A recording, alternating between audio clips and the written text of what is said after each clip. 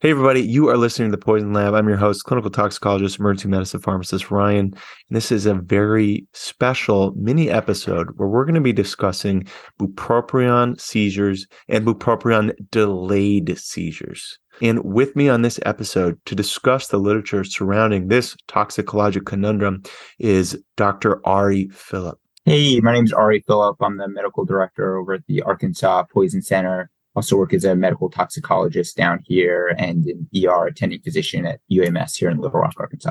Why are we doing this episode? Bupropion is notorious for seizures. It was actually taken off the market in the 1980s for causing too many seizures at therapeutic doses and then reintroduced just a year or so later at a lower dose, assuming that would solve the problem. Yeah, I don't know too many other medications where the problem is that the patient sees, and then the solution is not to take it off the market, but just to scale back for a year or two and then just re-release it out into the wild at a lower dose. That is an interesting strategy. I agree. And it's not just that bupropion causes seizures. There's lots of drugs that cause seizures. It's the fact that there are many different products, immediate release products, sustained release products, which joined us in 1996, and then extended release products, which came out in 2003. In fact, this is the predominant product on the US market, this extended release. And each one of these products can cause seizures at different times because of the fact that they have delayed release mechanisms. We do see some immediate release products still in the form of combination products, such as the bupropion naltrexone topiramate product called Contrave, or the terrifying product bupropion. Dr. Filip is shaking his head right now. He already is terrified of this one. I know I am. But the bupropion dextromethorphan combination. Yeah, interesting to see how that one will play out in the poison center side. It certainly has a number of conundrums I'm worried about. But what we really seem to have issues with are there's multiple products and there are multiple timeframes from which we can see a seizure, both from the product that's ingested, from co-ingestions the patients may have taken, and from the amount of product that the patient took. So we're going to talk about the varying studies that we have, the limited data that can help us predict who is going to experience a delayed seizure and help us understand who actually needs longer monitoring or continued monitoring. So we're going to dive in. I think first we need to look at when do seizures occur when we're looking at each product. So I'm going to talk about this first study. Study 1. Bupropion Overdose, a 3-year multi-center retrospective analysis. Which was done by Henry Spiller in 1994, as well as a number of other poison centers that looked at immediate release bupropion products. That was the only thing on the market at the time. So this was a 1994 study of cases called into 3 poison centers, and they looked at 58 single substance bupropion ingestions.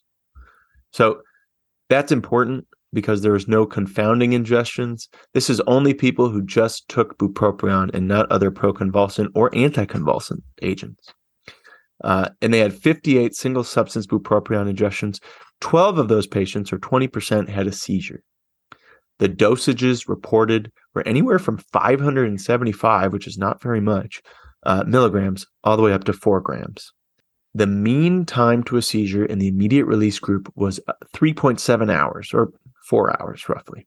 But some of the seizures were reported as late as 8 hours.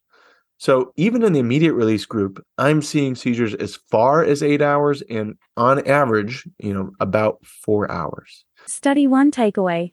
So my takeaway from this, seizures occur in bupropion overdose and some as late as 8 hours, even in the immediate release group. But like I said, we don't see immediate release very often. It's not all that common anymore. Much more often, we're dealing with extended release and sustained release products. So, Dr. Filip, can you tell us about the sustained release products? Study 2. Intentional bupropion overdoses. Yeah, so the sustained release formulation came out in 96. The extended release that came out in 2003. And so they ended up having the first review of the sustained release presentation back in 2004. And this was a paper out of Texas by Shepard. And this was a study of 277 patients. They looked at retrospectively. 95% were sustained release ingestions. And in these patients, they saw an overall seizure rate of 14.8%, large range of ingestions anywhere from 600 milligrams to 18 grams, 6 regular release, 29 sustained release, and 6 unknown among those 41 patients who seized. And in the patients that had a known ingestion time, still 85% of the seizures occurred within 6 hours, but one of them occurred as late as 14 hours. And when you look at kind of the histogram of when these seizures happened, there's really not some perfect, middle point. We see stragglers at 9 hours, 10 hours. So, and multiple cases where the timing of the seizure couldn't be discerned because the time of ingestion wasn't well known. But the key thing here is that patients who developed seizures, all except for one, had persistent neurologic deficits before seizing. Now, in one of these cases, it was unusual in that it lacked a prodrome and the seizure occurred 9 hours later. This was an ingestion of 45 tabs of bupropion. Patient was asymptomatic, was discharged, and then 4 hours later returned to the ED after witness seizure. And this is the thing that we all absolutely worry about and partly sparks this discussion. Who are the patients that are going to look like a peach with no symptoms and then wind up seizing, on the psych floor or at home? Study 2 takeaway. So my big takeaway from this is that seizures that occur with these sustained release products can occur late, up to 14 hours. And there does appear to be a neurologic prodrome in most of these cases, but not always. And we need to consider that this can happen in the absence of some of these mental status changes. Absolutely. And it's tough. This is, poison center data.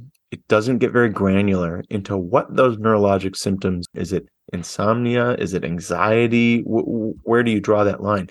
So what I take from this, yeah, you can seize late, and I should be more concerned if you have neurologic symptoms occurring. I'm not going to put you into that low risk category yet.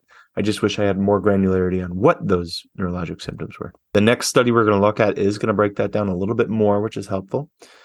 So let's jump into the next study. Study 3. Incidence and onset of delayed seizures after overdoses of extended release bupropion. By Paul Starr. This was done in 2009 of primarily extended release products. So this was a 3-year multi-poison center observational study. It was 2 years prospective and 1 year retrospective. So kind of a mix of data there of extended release products with no co-ingestions. So this is great. It limits our external validity. Obviously, patients we see frequently have co-ingestions, but this really helps us answer the question of, hey, that person who took a bunch of bupropion, of XL bupropion, when are they going to seize, removing all these other confounding things? And all patients were required to have been observed in a hospital setting for a minimum of 24 hours from ingestion. Also a really strong point in this study. They didn't just say, oh, I watched it for 6 hours and they didn't seize, and I marked this off as they have not seized. They watched all patients for 24 hours. So we really had a good time frame to look for seizures to develop. And overall, they included 116 single substance extended release bupropion ingestions, and they saw a seizure rate of 31.6%, which is a little terrifying. That's pretty high.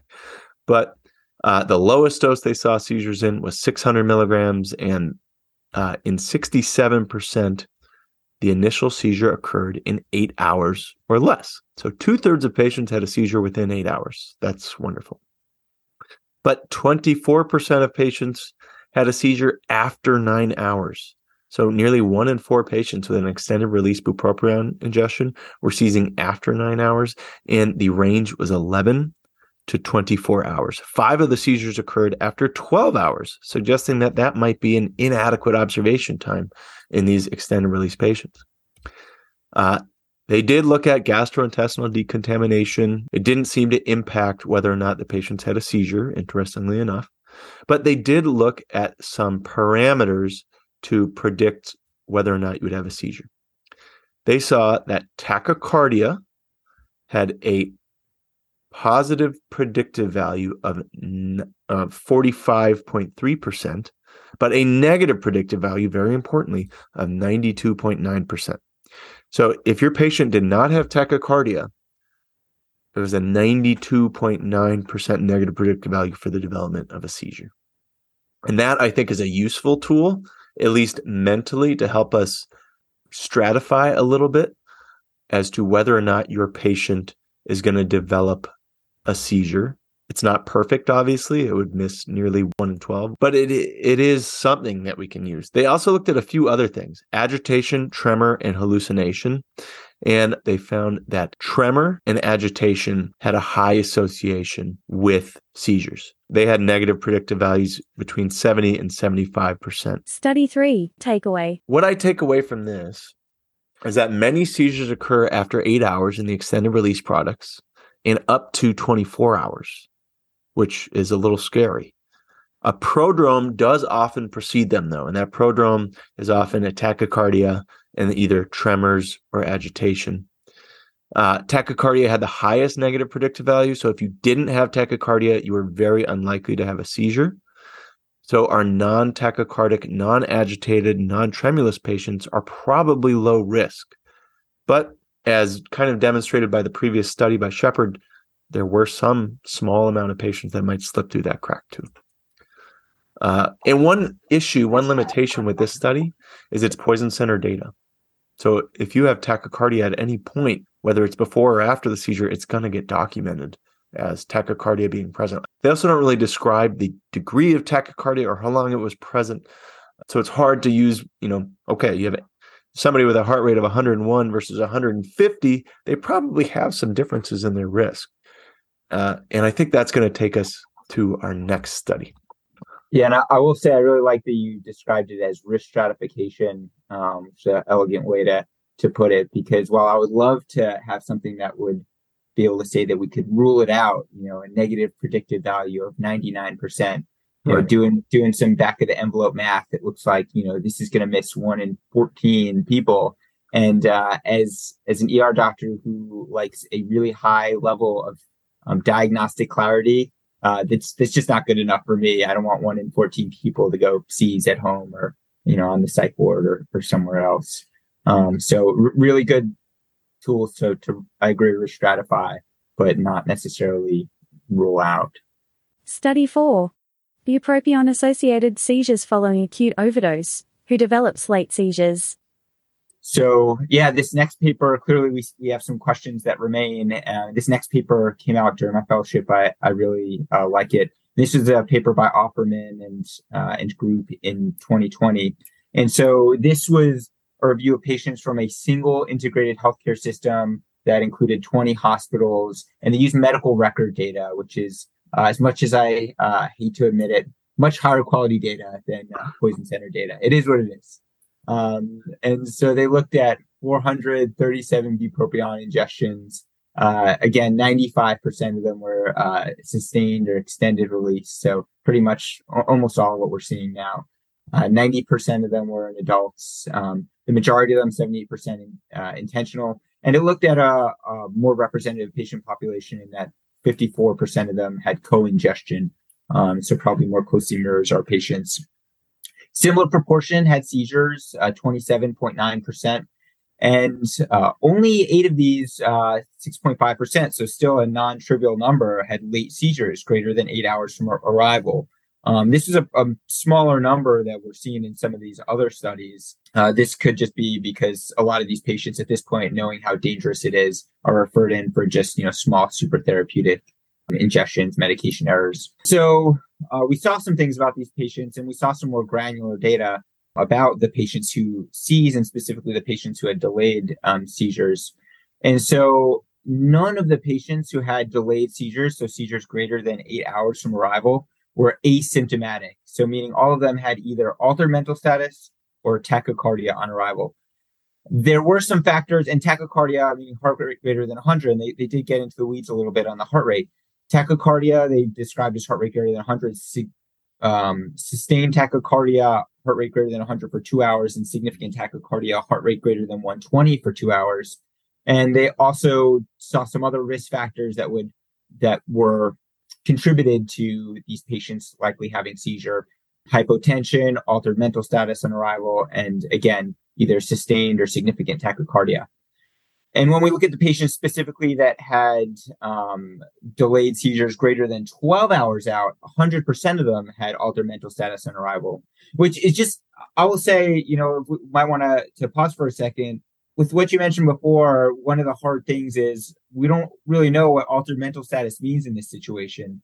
Were they agitated? Was this tremor? Did they feel anxious? Were they obtunded? And could this have even still been clouded by the retrospectoscope, and that when this patient sees this 12 hours later, it's like, oh yeah, maybe, they were a little more, maybe they had a little more symptoms than we initially thought. They were acting goofy, weren't they? Yeah. Yeah. And they didn't control ingestion, time of ingestion to time of arrival. So we don't know if, so none of the patients who seized late were asymptomatic on arrival, but we don't know how many of these arrived immediately after versus a lot later. And so that, if I can interject for a second, I think that's one of the things that might differentiate why we're seeing such different numbers with this, as opposed to the last one was reporting, a significant amount of delayed seizures. This one, only 6.8%, I think you said, seized greater than 8 hours from arrival. They're quoting from arrival, not from ingestion time, as opposed to the last study was looking at just from ingestion time. One of the major limitations in this study is that I don't see a lot about controlling for time of ingestion. So you may have arrived 18 hours after your ingestion. And if you have a seizure then, well, that's considered 1 hour from arrival, right? So that's kind of one of the issues that I'm running into here. They don't do a ton of controlling, which you can't, obviously. Patient-reported ingestion times are very unreliable, but I think I run into issues with that. If I'm looking at trying to use this data for predicting the natural course of a seizure after an ingestion, on an island, I'm not sure if it's helpful. It is helpful in looking at who's going to seize after they show up to the hospital, which is who we usually deal with, but that's one of the limitations I notice. Yeah, and the authors comment on that, but yeah, like you said, it's going to more appropriately mimic the real world situation where we're going to have a patient. The known is going to be when they show up to the ER. The unknown is going to be when they actually ingested their medications. Study 4 takeaway. My main takeaways from this: bupropion again causes late seizures, and prolonged observation times are warranted. Even though the risk of seizure, if the patient is asymptomatic for greater than 12 hours, it may be very low. These patients still do seize 12 to 24 hours out.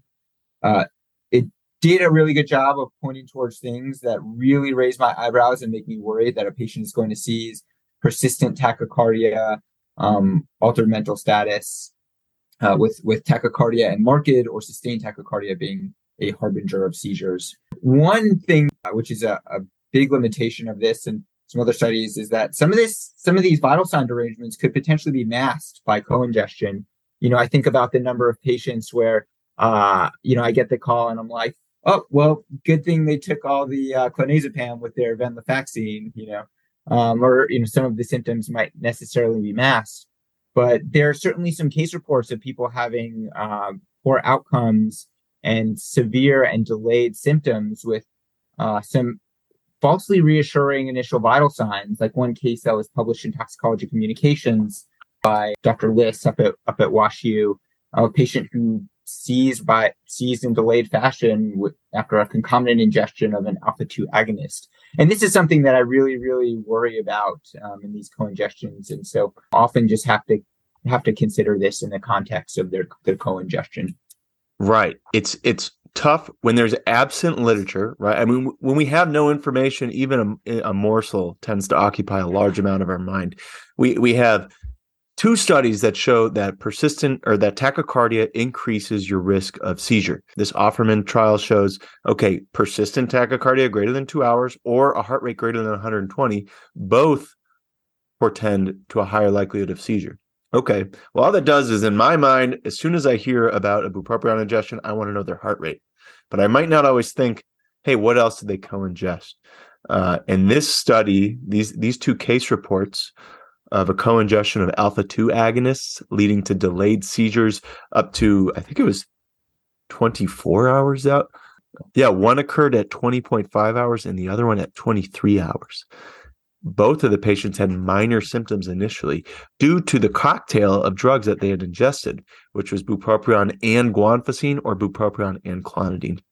So we really have to be careful about anchoring too hard on some of these risk stratifiers, especially in the setting of co-ingestion. I think that's a wonderful thing to bring up. These are the things that keep me up at night, just like that case of the patient with neuroimaging showing brain death who had a full neurologic recovery. It's like you said, these little morsels that you never want yours to be the case.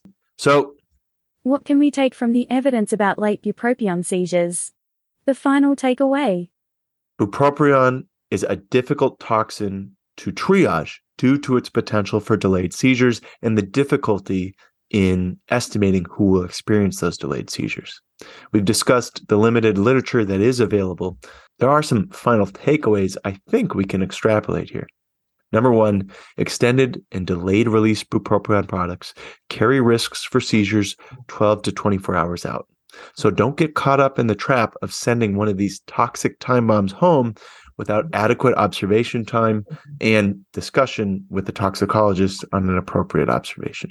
Other key point, altered mental status, tremor, agitation, these are commonly going to precede seizures. Now, defining exactly what altered mental status is difficult sometimes, but it sounds like if the patient isn't behaving quite right, this is not something to shrug off.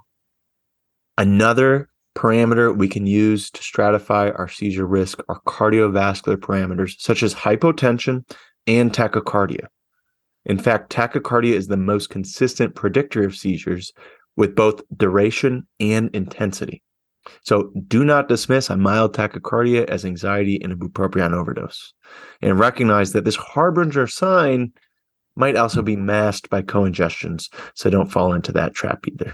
And lastly, while a lot is unknown about exactly who will seize, we know that you are likely not low risk until neurologic symptoms and tachycardia have resolved. So any patient with these symptoms likely needs continued monitoring.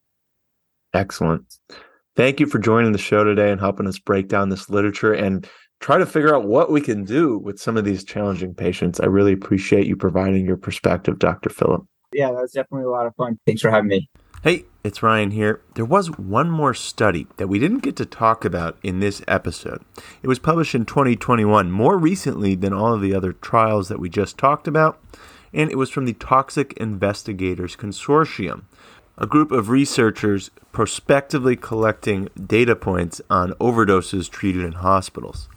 This is useful because they can abstract specific outcomes of interest that might get missed in other forms of retrospective data collection. Either way, they looked at 3 years' worth of bupropion overdoses and found very similar things to what we just discussed.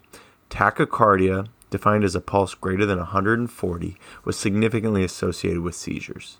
Additionally, they found that age between 13 and 18 and even prolongation of the QTC were all risk factors for developing seizures. So nothing too mind-blowing compared to what we just talked about, but wanted to let you know about that study as well. I'll put it in the show notes with the rest. That is going to wrap it up for our mini episode. Thanks for listening and learning a little bit more about which of your patients is high risk for experiencing not just a seizure, but potentially a delayed seizure from bupropion.